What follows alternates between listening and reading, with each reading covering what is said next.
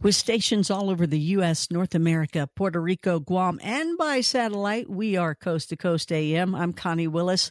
Please find me at conniewillis.com. I would love for you to join my shows. I thank so many of you that have joined my shows and are experiencing when we go up into the Colorado Rockies or we go to a haunting of some sort and you are a part of the live investigation. I mean, not only am I there doing something, or maybe sometimes somebody else is at the location and I'm kind of doing the, in the studio kind of thing, guiding it along the way.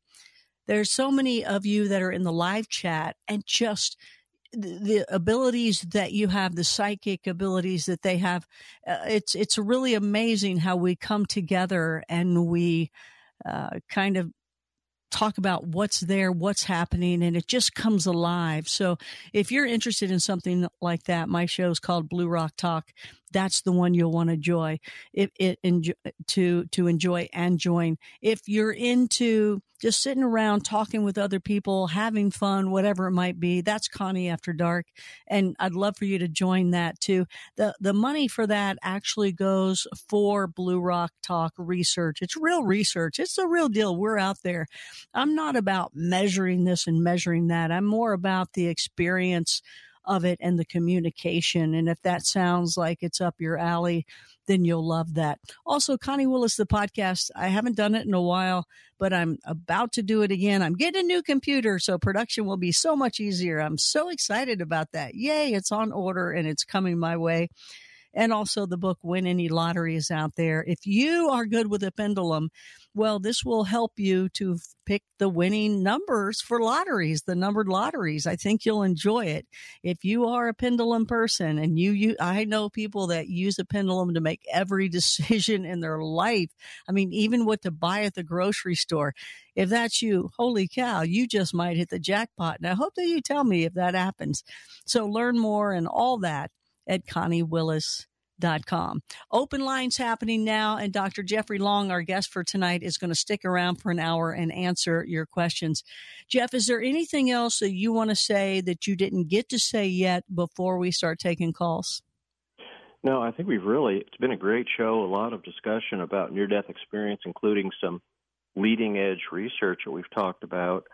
I would have to say that what we've talked about, near-death experience and its powerful evidence for the reality of an afterlife, is perhaps the most powerful positive message for all of humanity that is even conceivable. So very good news that we're bringing forward here. But gosh, Connie, let's go ahead and take some questions and see what comes. Let's do it. First-time caller, Robert, out of San Antonio. San Antonio! I was at KISS and KOOL for a short time, but I was there, Robert. So welcome. You're on the air. Thank you for taking my call, Connie.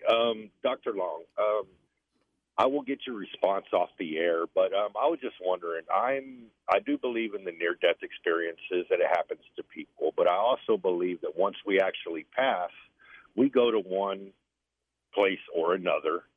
And tonight, as you were talking about the people that you've heard about, you've interviewed out of the hundreds, they've all talked about love and light and peace. My question is, when it comes to people like Hitler, Dahmer, Bundy, I can't see them passing away and having love and light surround them. So I guess my question is, have you ever spoke to anybody who has had a negative experience? And good question. Take your response off the air. Yeah, good question, Robert. These are all people. Near-death experiences are like normal, everyday people. We obviously haven't had anybody have a life-threatening event, a near-death experience that was like a Hitler or Dahmer. So I'd have to say we don't absolutely know. We're based on near-death experiences shared by people that, like the great majority of people on Earth, are decent, reasonably loving people. Of course, they may have their shortcomings, but they're nothing like a Hitler or Dahmer. So I think that's we don't really know. I think certainly we're responsible and accountable for our actions in the afterlife. And I think for the Hitlers and the Dahmers and the people that are profoundly antisocial, it may be a bit of a rough go. The frightening, even hellish near-death experiences, while they've been reported, are very rare. even in my 4,000 experiences that I have, there's only a couple dozen that are clearly documented as being awareness or encountered with a truly hellish realm. So from the near-death experiences, those seem to exist, but I think that's only for as best I can tell, and it gets this getting into speculation, it seems to be for the extreme of humanity being antisocial. Have you had any type of findings of something similar to like purgatory? Yeah, that's a good question. There has been many near-death experiences talk about what's called like a void. There seems to be, and it's not frightening. It's sort of, there's just an emptiness, and they often will describe feeling loving or feeling that, like maybe they'll see a light in the distance, but it's not like other near-death experiences where there's often other spiritual beings around them or a beautiful unearthly realm. So beautiful. Like they often describe colors that are beautiful beyond anything on earth. So those are much more common. You kind of wonder if these void experiences are like a purgatory. It's sort of like an in-between, a waiting area, if you will. So again, I think with near-death experiences, there's so many variety of things described that I think at least some of what's described could certainly fit the concept of purgatory. West of the Rockies, let's talk to Gina Marie out of Washington State. Hi there, Gina. You're on the air. Hello. Peace and love and healing, and God bless to everyone and everything everywhere. Thank you. I want to tell a quick story and then and ask the doctor a question at the end. So I had a friend, Scott, who was dying, and he was so afraid to die. And so I ended up going to him every night after work, and I'd stayed with him a few hours for a week. And then the first night that I went there, he greeted me with do you want a balloon? That's important for the end of the story. But he then expressed his fear of dying to me. And I told him that it's a beautiful, loving experience and that he would be encompassed in pure energy love and white light, and that his animals would greet him first and then his relatives and friends. So every night when I went to him, he would ask me to tell him about it again, tell him what would happen. And I did. It was almost like telling a bedtime story to somebody. And the last night I went, I knew he was going to die that night. I'm kind of intuitive myself. And so I stayed the whole night into the morning. And about 2 hours before he died, he said, "Oh, it's so bright." And I said, "Are you seeing the white light, honey?" And he said, "It's so very bright." And I said, "See, I told you that would happen." And then 1 hour before he died, he started talking to someone. I waited, and then I asked him who he was talking to, and he said his grandma. And I said, "See, I told you you'd be greeted by your loved ones." And, of course, he was no longer afraid. And an hour after that, I talked him over to the other side, straight into heaven. And when I got home, when I finally went home, I went into my bathroom and I turned on my angel nightlight, and I looked down on the floor, and there was a balloon he had left me on my floor in my house. Oh, wow. Yeah. And I just wanted to say it's like the most beautiful, loving thing that you can do for another person. And I wanted to ask you and the doctor, have you ever had a bittersweet blessing of verbally walking anyone to the other side to heaven? Oh, wow. Gina, thanks for sharing that incredible story. Scott's so fortunate as he died that he had such a loving presence as you. I've never had actually been talking through someone as you did with Scott, so that's just beautiful. What Scott was visualizing at the end, the light and talking with a deceased loved one, these are reported in what's called deathbed visions, and there's quite a few of these reported. They're certainly real. They're part of that spiritual spectrum, so that's certainly really, I think for many people dying, as you noticed, Gina, part of the transition and a very loving, wonderful thing that can help calm people down and open them up to the reality of being reunited with their deceased loved ones. And that balloon you described, geez, Gina, I almost had goosebumps. Yeah. There's a sort of in the spectrum of what we call after-death communications. In other words, that can be how the deceased, there's a communication of the deceased lovingly reached out. It's sort of like that hello from that afterlife, and it can be expressed in a variety of ways. That balloon is just awesome. Thanks so much for sharing that. Yeah, so nice. That was Gina Marie. Let's go east of the Rockies and talk with Robert out of New York City, out of the city. Hey there, Robert. Oh, he has left. Let's go up to wildcard line number 2.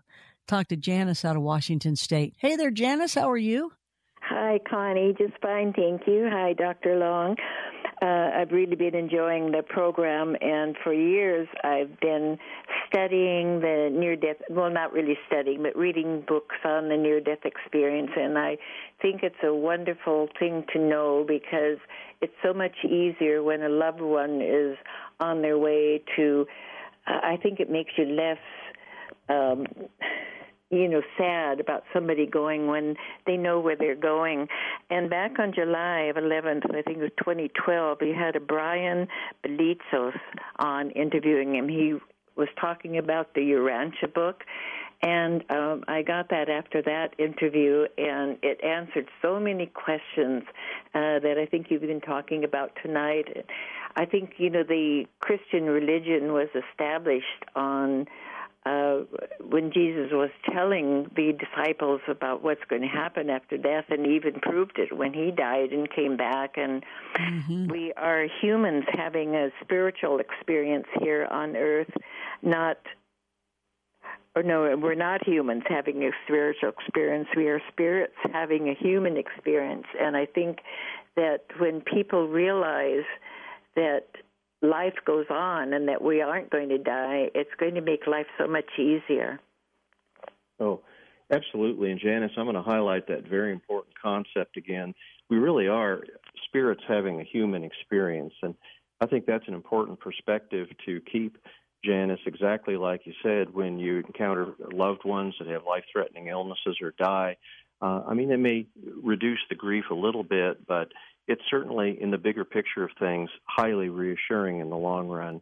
We're all going to be back together. We're all part of that afterlife, just like you said.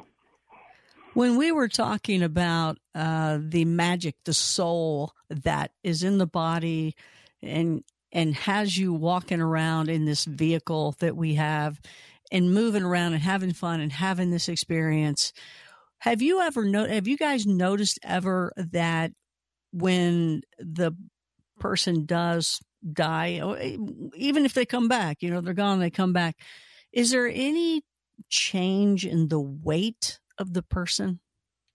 Right. That was a thinking of some years ago. In fact, there was even some efforts at weighing the physical body. And the bottom line is, with several investigations of that, there really is no weight of loss. There would be like loss of water vapor, which could affect like maybe a few grams. But really the bottom line is the soul is immaterial, and when it departs from the physical body, it has zero weight, zero at all. It's part of a non-physical afterlife realm. So not surprisingly, modern studies find absolutely no change physically in the weight of the body. And yet, importantly, that immaterial part of the body, the soul, that's what goes on. Weight doesn't prove it. It's just the innumerous counts that we're getting from near-death experiencers and from other spiritual experiences. Well, that soul magically makes the body do what it does, like I'm moving my arms over here and everything, and that's because I got that soul going on there. As soon as it's gone, the body just stops. It just stops and stiffens up, and that's it. Yeah, that's it. Like a doll. It's not real. And yet, when the soul goes on, very important concept. A lot of people worry, when we die, when we go to the afterlife, well, what about, we had a personality, we have a self-identity. That's all part of the soul. The soul is incorporated and part of all of our life's experiences. That's why in near-death experiences there's so-called life review, where you can see a part or even all of your prior life. That's us. That's part of ourselves eternally. So who we are, everything in our earthly life is part of that soul that lives eternally. Wildcard line number 1, Roberta out of Tucson, Arizona. Hey there, you are on the air with Coast to Coast AM. Thank you. If a person is married more than once to a spouse that has been married more than once, who gets together with who in the afterlife?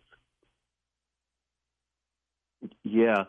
That's a very interesting question, Roberta, and we touched on that earlier in this evening's discussion. In the afterlife, it's completely different. It's a non-physical realm, and yet it's far more loving. There's far more unity or connection of everyone and everything. So as best I can tell from near-death experiences, that's simply not an issue. We're all loved. We're all loved equally in the afterlife. I mean, it's a difficult concept here on Earth where you have a special loved one, and there's sort of a concept you can only love one person on Earth specially. Rules are all different in the afterlife. Everybody is loved. Everybody is loved equally. There's no stepchilds in the afterlife. I mean, however many marriages there were or how many spouses there were, they're all going to be okay with each other. They're all going to be together in a very positive, sharing, loving environment in the afterlife. Good questions. I'm telling you, we got some really good questions. Let's go to wildcard line number 3 and talk to Paul out of Niagara Falls, Canada. Hello. First of all, I want to thank Dr. Long for all his work. I can't believe there's someone doing this kind of stuff. And I'm speaking as a widower for 4 years now, so I think you can imagine where I'm coming from when I say that. I had 2 questions, really, and a guy earlier talked about Hitler, and my question was more about judgment, like when we cross over. And I know we have this life review. I've heard much about that, and we kind of like judge ourselves in that life review. Like we feel a lot of shame, we feel a lot of guilt. Has anyone come back from a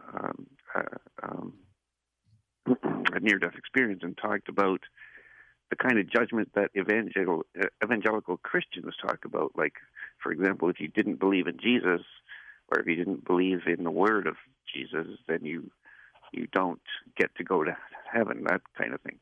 And my second question is totally unrelated to that. Earlier, you were talking about animals and pets, and I'm wondering, this might be a bit of a difficult question to answer, because maybe, Dr. Long, you've never considered this, but how far down the line does it go in terms of life? I mean, we have animals, but then we also have, like, insects, and then you can go down even further into cells, and you can go down even further into bacteria. And I'm wondering, like, do these all have souls? Is there any evidence that I think I heard that our bodies have something like 7 trillion cells or something. So when we die, are there 7 trillion souls that go up to heaven or something like that? Anyway, that's Jeff, a ridiculous question. No, all good. But Jeff, as you answer, we only have like a minute, so if you can. Okay, good questions, Paul. I'll have to do it quick. In a life review, there's, as in other parts of near-death experience, essentially never a sense of judgment. The judgment is the near-death experiencer themselves. They almost never have external judgment.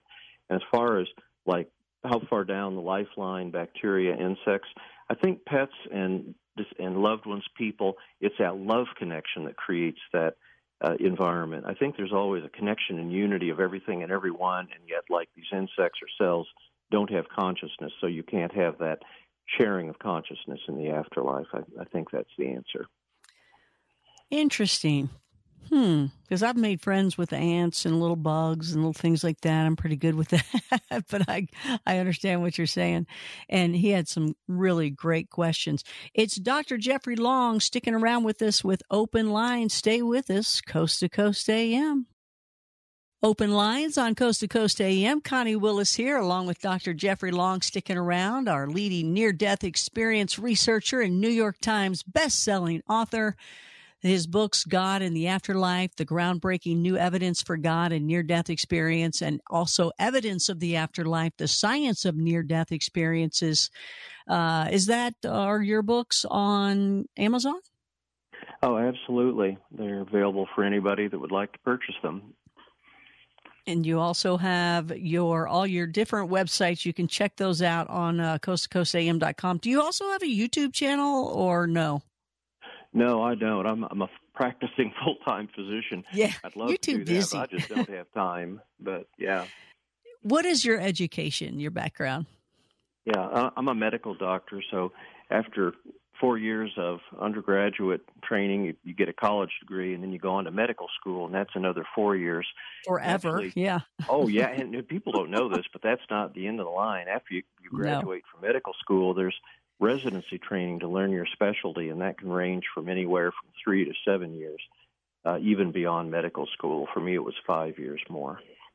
And where'd you go? Went to the University of Iowa, so that was my College of Medicine there, and also did my residency training in radiation oncology. Amazing. And you know what? You never stop learning. You are constantly learning, and you're learning outside of the box as well. Oh, absolutely, and that's a really good point. You never really stop learning. The practice of medicine, my medical specialty, radiation oncology, has just changed radically. We're curing more people than was ever possible before when I started my practice decades ago. So exciting and yet challenging to keep up with the leading edge of cancer treatment today. Okay, so you're going to imprint in your mind, just in case something happens where you see the light but you're sent back. When you're in that light or whoever's around you, you got to ask, what's the cure? What's the cure? Give me the cure before I head back. That okay? would be, I would love it if that happened. Imprint. Let's go back to the lines, open lines. Wildcard line number 4, Ryan out of Venice, California. Hey there, Ryan. You're on the air. What's up, Connie? You hear me? I do. Such a pleasure. I called once before, and it's strictly just to flirt with you. But I do have a question for you and Dr. Jeff, if I can call him Dr. Jeff. I remember that. For Dr. Jeff, with NDEs, near-death experiences, have there been any correlation done with the person being intoxicated, drunk, or that? And the reason I'm saying this is because I'm being completely transparent. I've had a couple of drinks tonight, and I presume some of your callers do as well. But in the passenger seat, hitting my head on a windshield, they didn't think I should have survived it. But I kind of remembered the whole thing. I was almost above it, seeing the guys pull me out of the passenger seat. So I was just curious if there's any studies with that. And then look into it afterwards. I know how this goes. And then, Connie, my question to you is, next time you go Bigfoot hunting, can I come with you? Because I absolutely adore you. I don't know if you're married. You probably are, but I want to go Bigfoot hunting with you. So let me answer mine real quick, and then we'll go to you, Jeff. Mine, if you want to go bigfooting with me, join my show, Blue Rock Talk. It's a membership show, and that's the kind of thing we do. We live investigate, and we go out there, whether, it's a live virtual thing, so you can join right there and watch as it happens live. So, Dr. Jeff, go ahead with your answer. I'll take it away with part 2, Ryan. Yeah, hey, you had a near-death experience, it sounds like, with that car crash and your consciousness over your body. So thanks for sharing that. That's definitely an out-of-body experience associated with a near-death experience. And you had another thing about, intoxication. We've had people that have had near-death experiences as a result of, say, narcotic overdoses, and you can even have a near-death experience occurring while under general anesthesia. And under those mind-affecting drugs, you would think that it would affect the near-death experience, but it doesn't. They have the same degree of typically supernormal lucidity that you would have for near-death experiences occurring under all other circumstances. And, all of that's just one more line of evidence that what's described in near-death experience absolutely is not part of physical brain function whatsoever. Ryan, thanks for all the call and all the questions, and that you're still with us. Wildcard line number 5, lots of people calling in for you there, Jeff, is John out of Houston. Hey there, John, you're on the air. Hey, how's it going, Connie and Dr. Jeffrey? It's an honor to talk to you. Thanks. My main question is talk about people that have taken their lives or friends that have overdosed on drugs. What happens with that, Yeah, sure. There's been a lot of good studies about near-death experiences that occur as a result of suicide. And they have typical near-death experiences. They are generally like all others in terms of content. We're back to that overriding principle of near-death experiences, that being that they're almost always non-judgmental in terms of judgment from an external being that's present in the near-death experience. So having said that, people that have a near-death experience as a result of a suicide attempt almost never commit suicide again. And that's for people that have a suicide attempt but don't have a near-death experience, they're much more likely to attempt suicide again. And the reason for that seems to be if they have a near-death experience, they come back increasingly aware that our earthly life, however difficult it is, in fact, so difficult they attempted suicide, that earthly life is really meaningful and significant to the point that they really need to, if you will, gut it out and live the life no matter how difficult it is. And near-death experiencers are aware of that and are much, much less likely to attempt suicide again. Now, Jeff, I've got some people that have emailed me separately, and they've been talking about the bad experiences. Even I was talking to you about this before. Our Project Stargate, Lynn Buchanan. I always talk about Lynn because he's a friend of mine, but he also just amazed me as a remote viewer for the military, for Project Stargate. They were given targets, or at least he was given targets in remote viewing. He's a military guy that would take him to the targets were, of course, he doesn't know what the targets are, but the targets were a minute before someone died, a minute after someone died, 12 minutes after someone died, 3 years after someone died, 2 weeks after they died, and so on. They gave different times, and he would see what he would see. And he saw many different things. He said some things were like heaven, and it's in his book, The Seventh Sense. He spoke of people seeing heaven like things, and he also spoke of purgatory. He spoke of just blank, and I think if I remember properly, somebody was blank and blank and blank, and they kept moving up the time, weeks, months, blank, blank, blank. 12 years old, all of a sudden could see, something at 12, and he had talked about.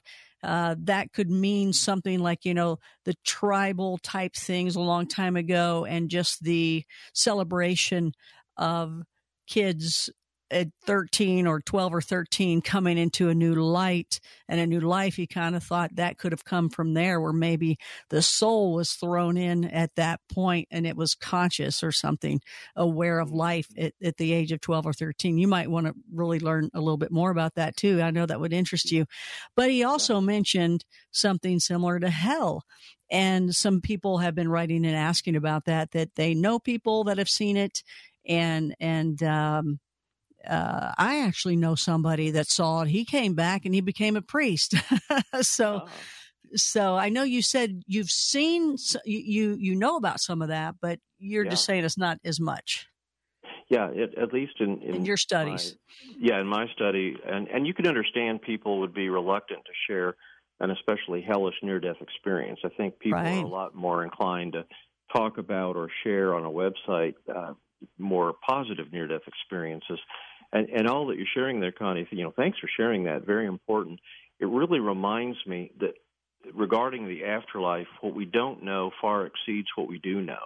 So it's very important to come at that question and understanding from many different approaches, just like what you described there. I think that's what's going to get us closer to truth, is as we look not just at near-death experiences, but from all the other experiences that inform us in a variety of ways about life after death and what that's all about. What we don't know exceeds what we do know, but we're certainly on a journey toward understanding. Wildcard line number 3, let's talk to Jay out of Indiana, Hoosier. Hey there, Jay, you're on the air. Hi, Connie. Hi, Doctor. Boy, you're a perfect person to answer this question for me, given the topic and the fact that you're a doctor.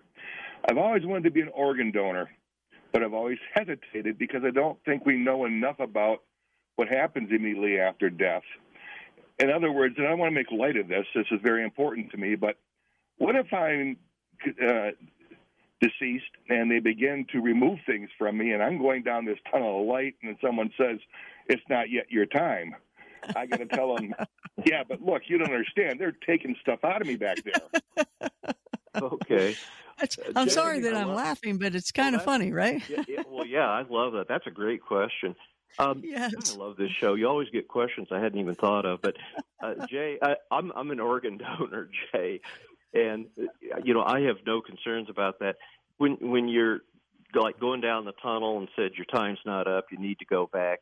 The other side is overwhelmingly, vastly more intelligent and aware of the condition of our physical body, even that we are, maybe even the doctors. So if you're told it's time to go back, you still have a physical body that will accommodate your consciousness, return of soul to the physical body. So it's really not a problem. I encourage everybody to be an organ donor because you're literally, in medicine, I've seen that literally change people's lives, save people's lives, and there's no concern from my perspective about the afterlife or near-death, being a near-death experience researcher.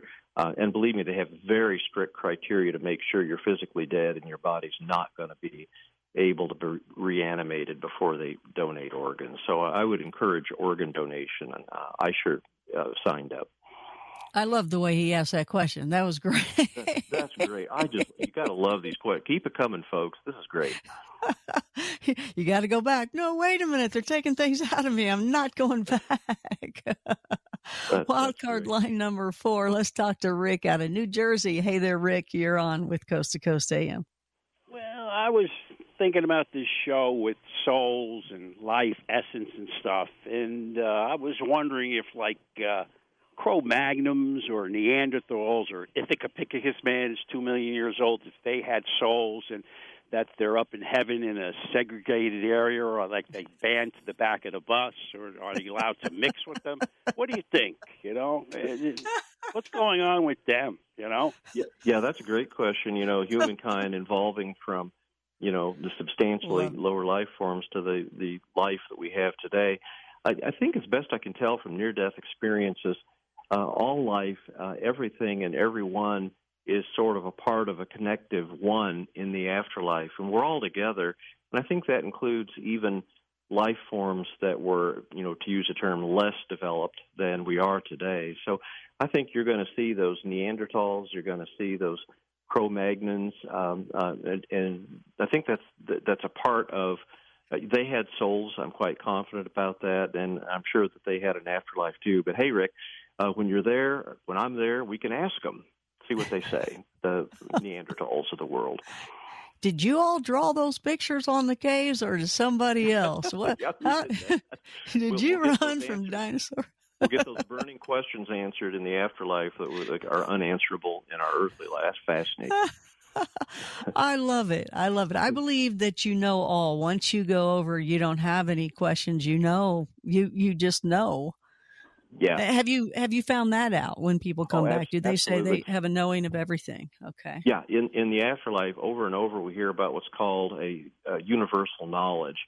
People will have a sense of knowing questions to everything, all the great mysteries, and they can even describe that they're processing scientific information, awareness, knowledge about things at a vastly greater level than they ever knew on Earth or could handle on Earth.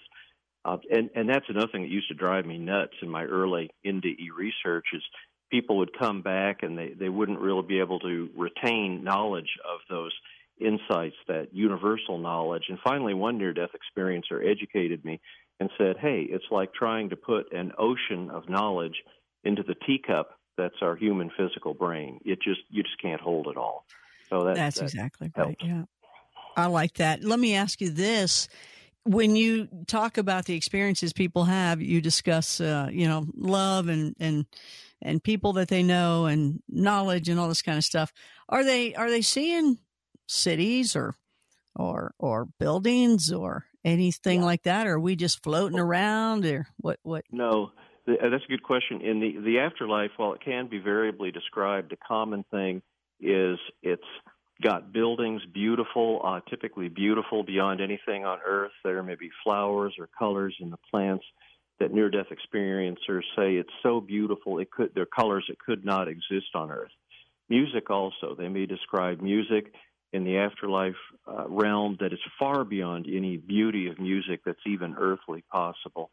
So it's And again, their consciousness is accelerated. They're processing information, aware of information that would have been far beyond what our physical earthly brains could accommodate. But that's fairly common. It's a fairly common theme in near-death experiences to be in these, again, beautiful landscapes, building, other people around, analogous to Earth, and yet non-physical, and certainly quite different in a lot of ways in terms of its beauty. So we're like in a body again, and we recognize the other people because they're in a body again? Yeah, they're actually recognized as they have again, it's a non-physical realm, and I have to keep coming back. There's nothing physical. Movement is non-physical. Communication in the afterlife is almost always like telepathic. It doesn't involve physical communication like talking and listening, and yet people often appear as a body. I think it's important to realize that many near-death experiencers will share that they, from time to time, will encounter a form, and the form will literally ask them, "How would you like for me to appear to you?" And so they can choose how that happens. So I think while you see something that looks like your deceased loved one, I think they're far more than just that form that the near-death experiencer described. They're just seeing a particular manifestation of that soul that's the proper loving way for them to manifest for the near-death experiencer. In order to recognize, hey, Dr. Jeffrey Long, it's time to say goodbye, like real quick. Fantastic show, Connie. What a pleasure. Great questions, great show. Really appreciate being here. Thanks so much. We'll talk to you again, and I know I'll have you on my shows too. Dr. Jeffrey Long, thank you so much for being with us. And hey, you guys stick around, another hour of open lines on Coast to Coast AM.